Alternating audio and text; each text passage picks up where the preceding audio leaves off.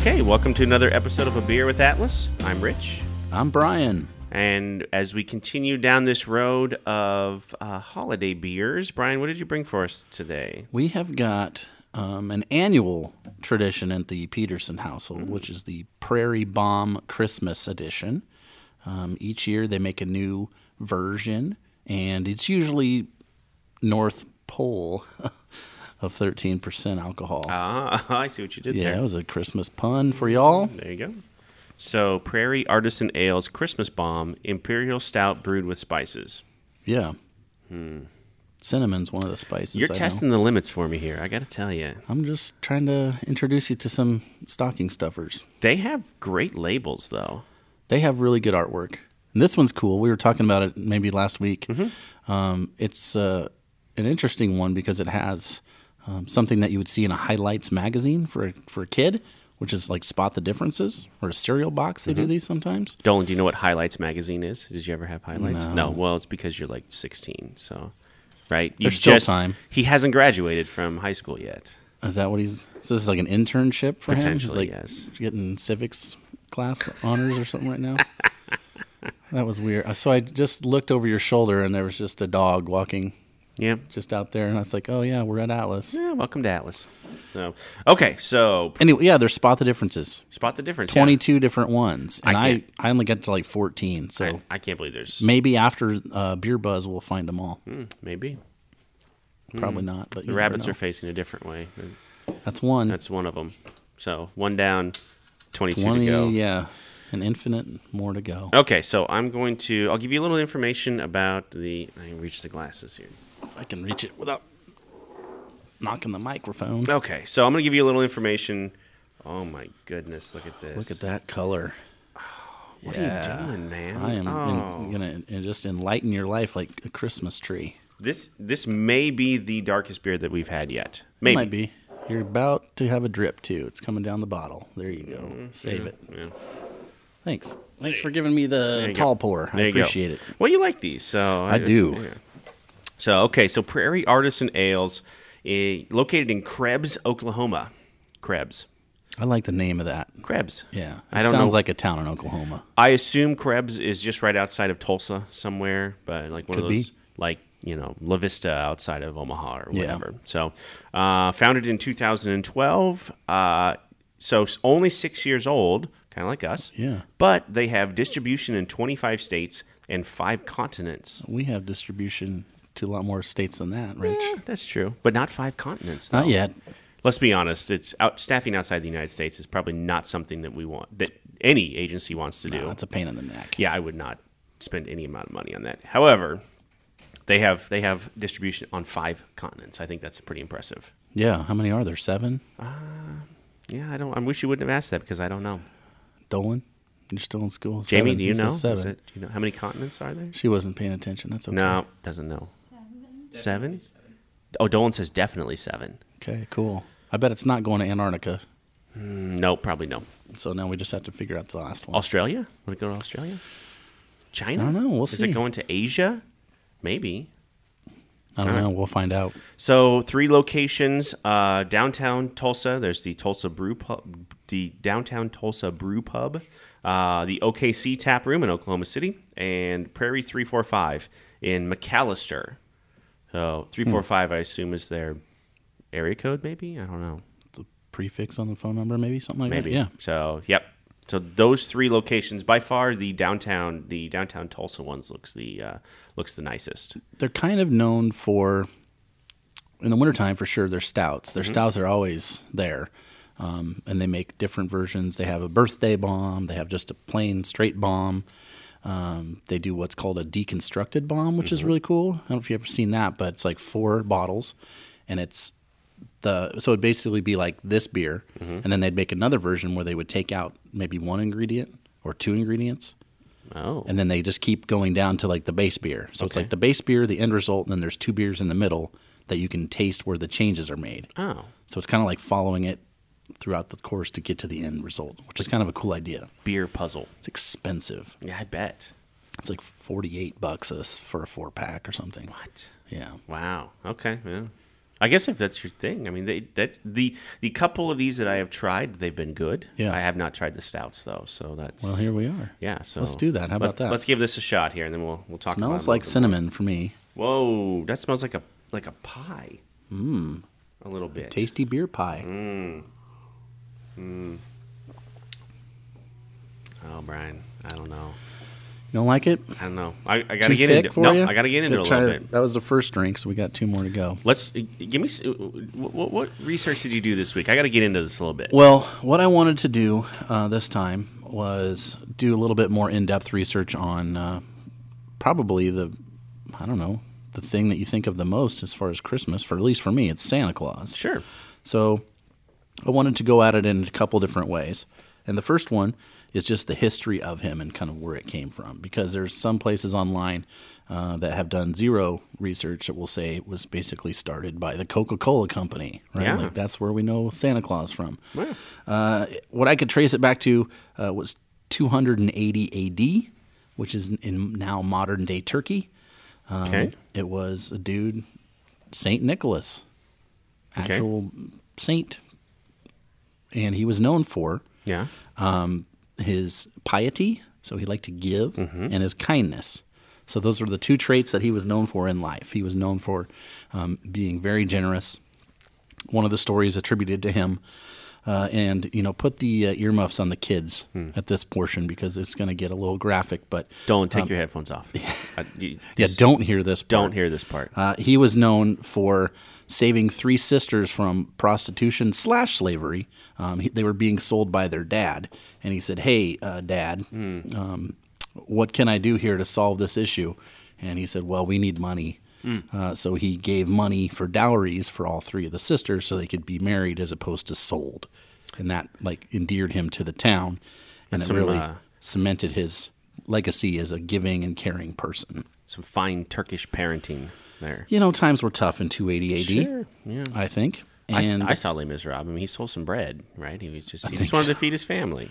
he was, yes. That wasn't turkey. Wasn't Turkey. No. Or was it 280 AD? I don't know. No, I don't think so. So his birthday is December 6th. And Okay. traditionally, that's when they were celebrating this. Okay. And it was always known as a lucky day if you were going to get married. Then that was a great day to be married.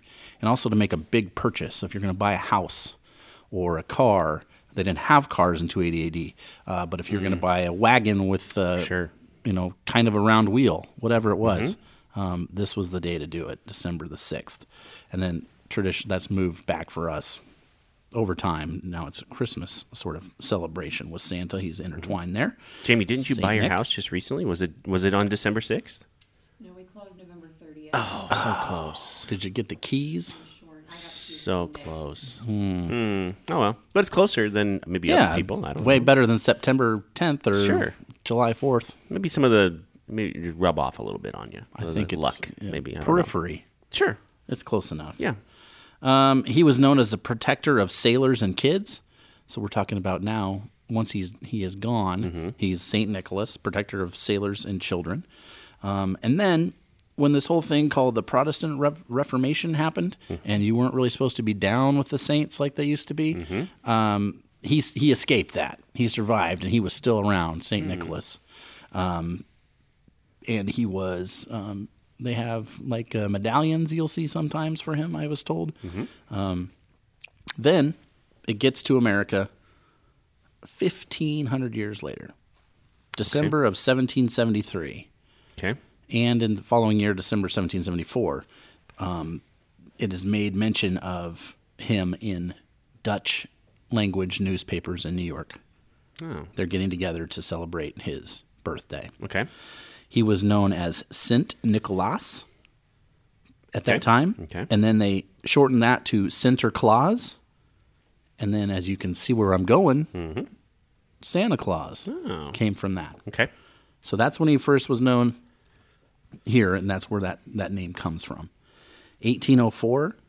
In 1804, they had a meeting at the the New York Historical Society, which was like a membership group of people, and they still have it today. But one of the people that was there gave out as a gift around Christmas time, woodcuts that featured what they seemed to think of St. Nicholas looked like at that time. So he was like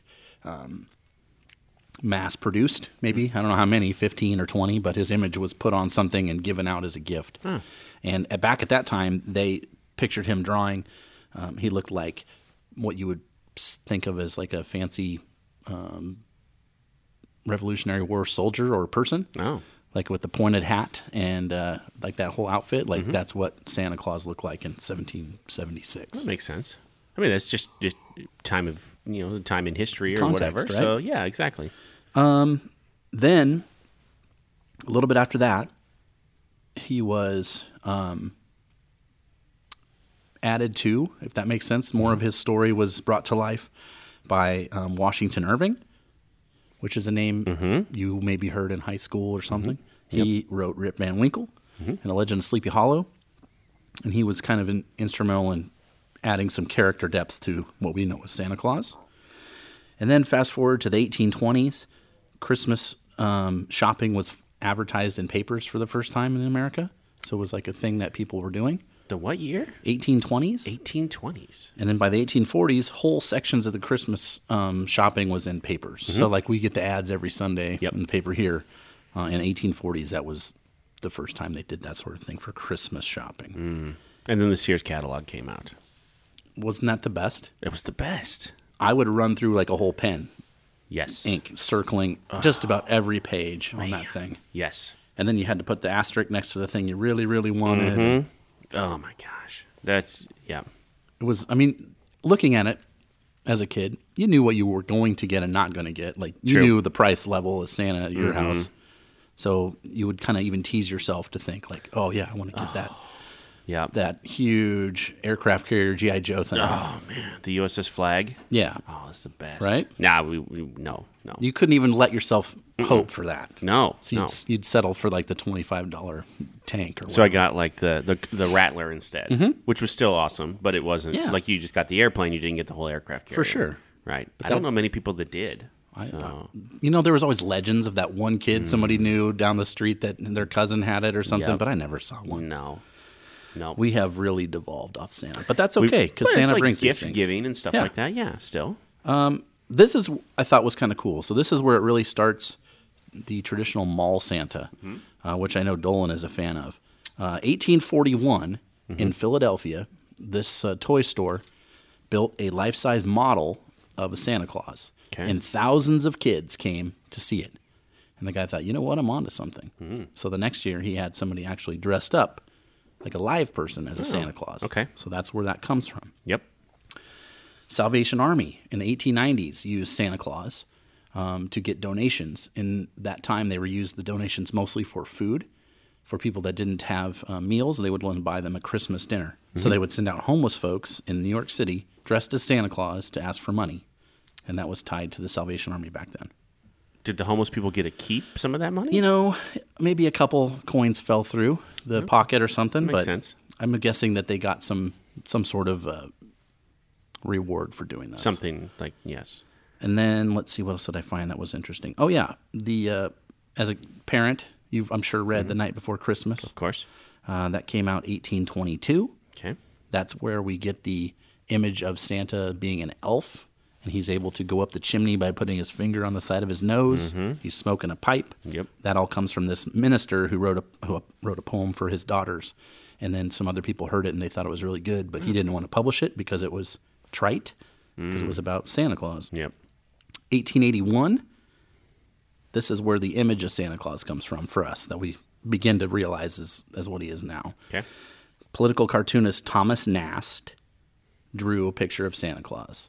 And I had it on my phone. I was going to bring it in here, but I forgot it. So we'll just check it out later. But basically, it's where we get the idea of Santa being in a red suit with white fringe.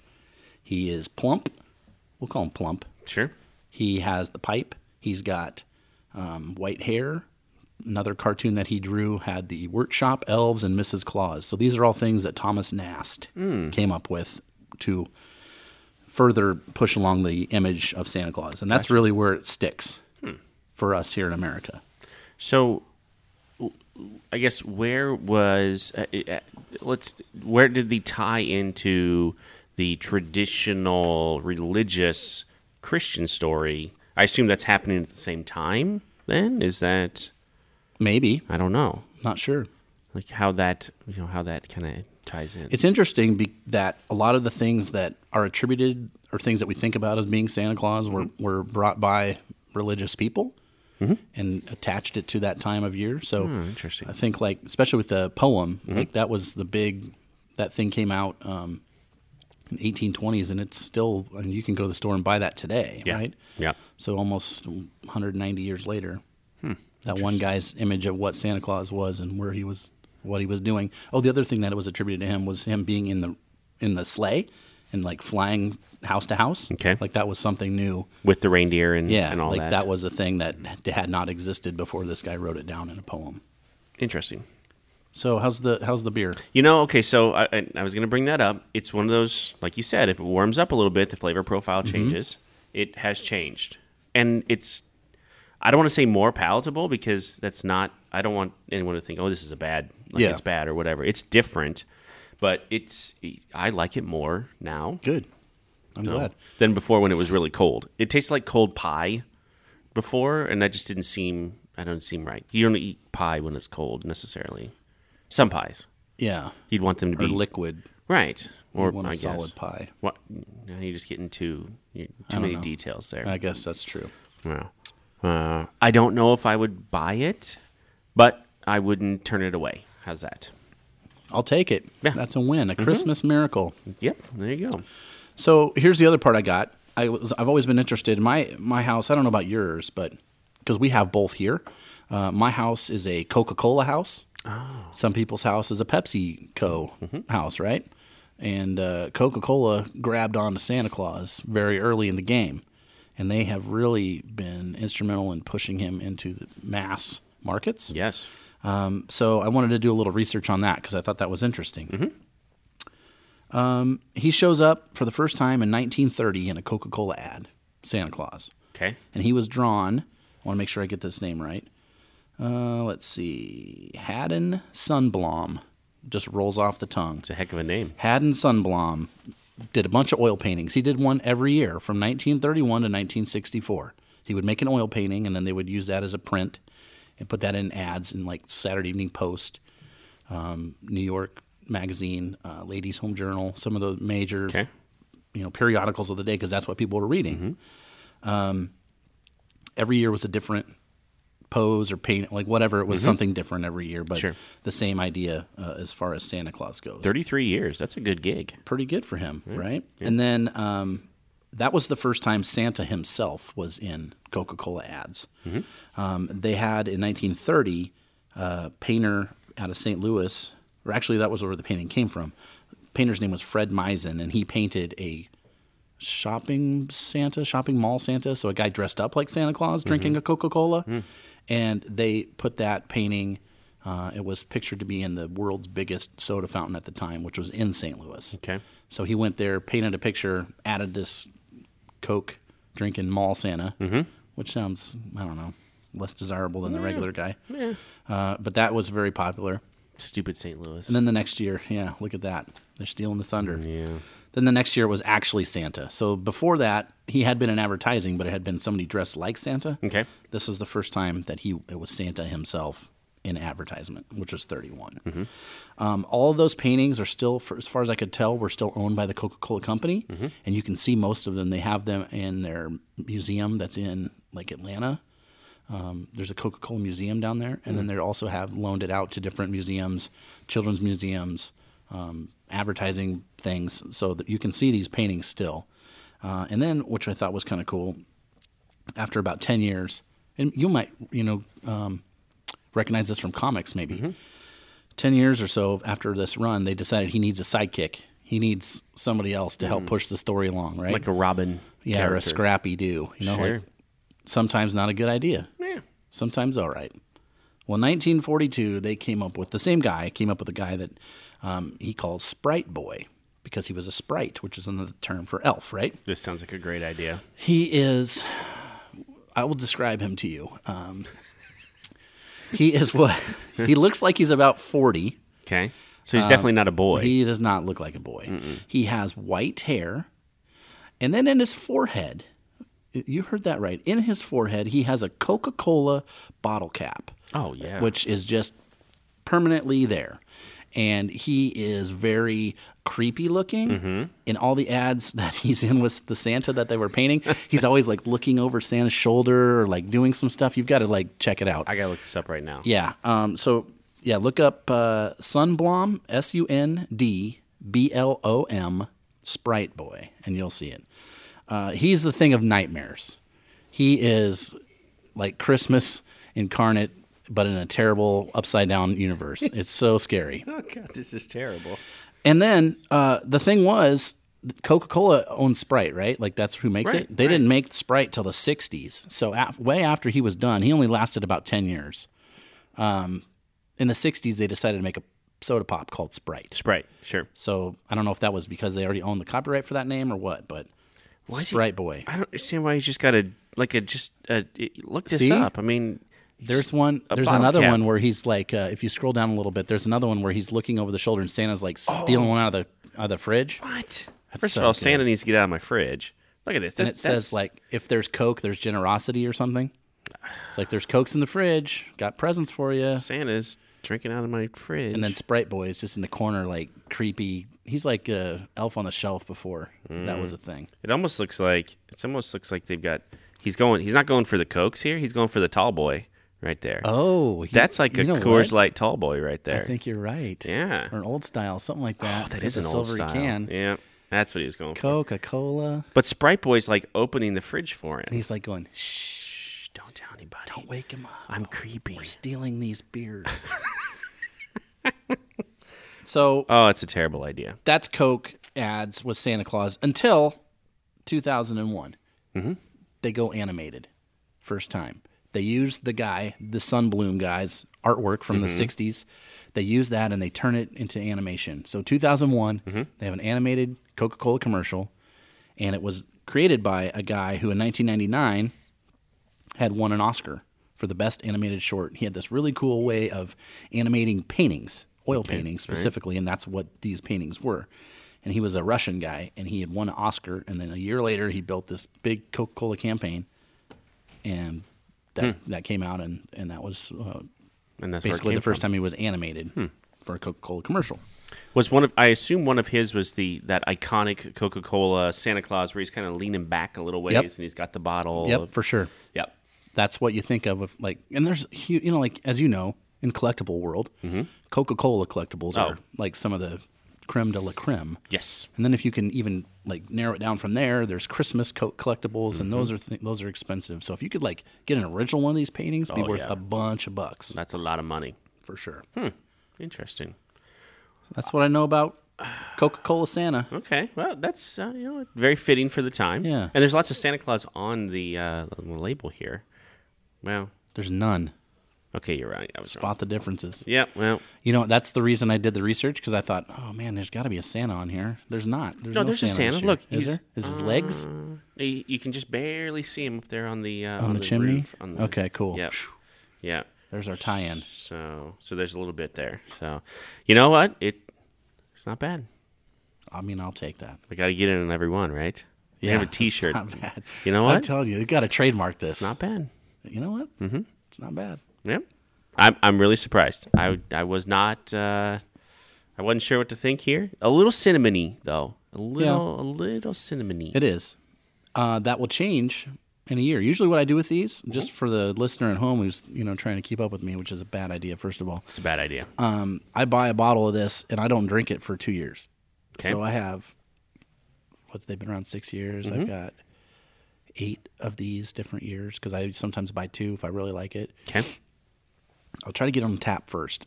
Yep. Which they've got it at most places. Casual Pint had it for a while here in town. All right. So I try it, see what it tastes like, and if it's something I think will change or mellow out, then I put it in the cellar. So I have a bottle of this that I'll drink next year. Okay. And that cinnamon will hopefully push down a little bit. The chocolate will come up, and it will be a totally different beer in a year. It'd be interesting to do if we're doing these from a year from now. Yep. Pull it out and try another beer, the same beer, just a year later, and see what the difference is. That would be a lot of fun.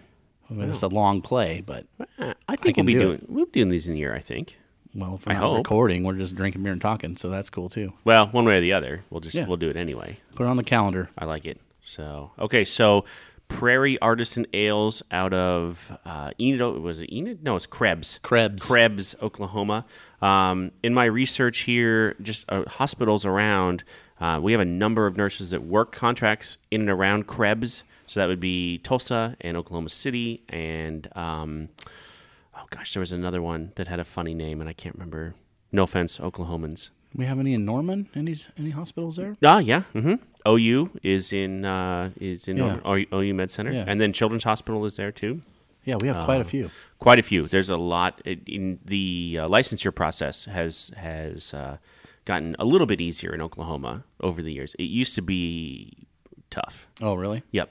It used to be really, really tough. I mean, it was a solid 4 weeks, probably 6 weeks, no getting around it, and it has lightened up quite a bit. That's good. Over the You'd years. really have to plan your next adventure if you're going to need a 6-week head start on a license. Yep. And no offense, again, Oklahoma, you're not really a destination state, right? I mean, there's necessarily. Depends on what you're into. I guess. If you're into Oklahoma City Thunder basketball. I guess. If you're into the history of Cowboys. Sure. Because they have a museum there that's supposed to be really good. Oh. If you're into 3-2 beer. If you're into the plains. If you're into real hot summers and thunderstorms. Thunderstorms, maybe. If you're into tornadoes, states that have a panhandle. Okay. I mean, now you're look reaching. at the list. Now you're just reaching. There's only like 3 states that have panhandles. Here's the thing. I can say this because living in Nebraska, having lived a chunk of my life in Kansas, it's okay. I get it. You know, there's stuff to find. I mean, you can do stuff. You got to go look for it. That's sometimes that's the best way to find stuff is just happen upon it. Sometimes you're just having a kegger in a field, though. I mean, that happens too. Just boil it down to that sometimes. Sometimes you're just having a keg of old style in somebody's pasture. Of cream ale, old style, in a field. Sounds delicious. I guess. Well, Merry Christmas to you. Right, Merry Christmas. So one more of these? Are we doing 2 more potentially? I don't know. I've got so many Christmas beers. We could do them. We could do like an Advent calendar next year. That'd be That's a challenge. That's a lot of work drinking, and I don't know if we get anything else done. Well, here's my proposition. Okay. Record on Fridays. Sure. After hours, of course. Of course. And then get like 7 or 8 done. Tasters, of course. Also, sure. Of course. We wouldn't. We would never think of drinking a whole 7 beers. That would be not us. No. But Dolan would. Exactly. Right. So, all right. We'll see you next week.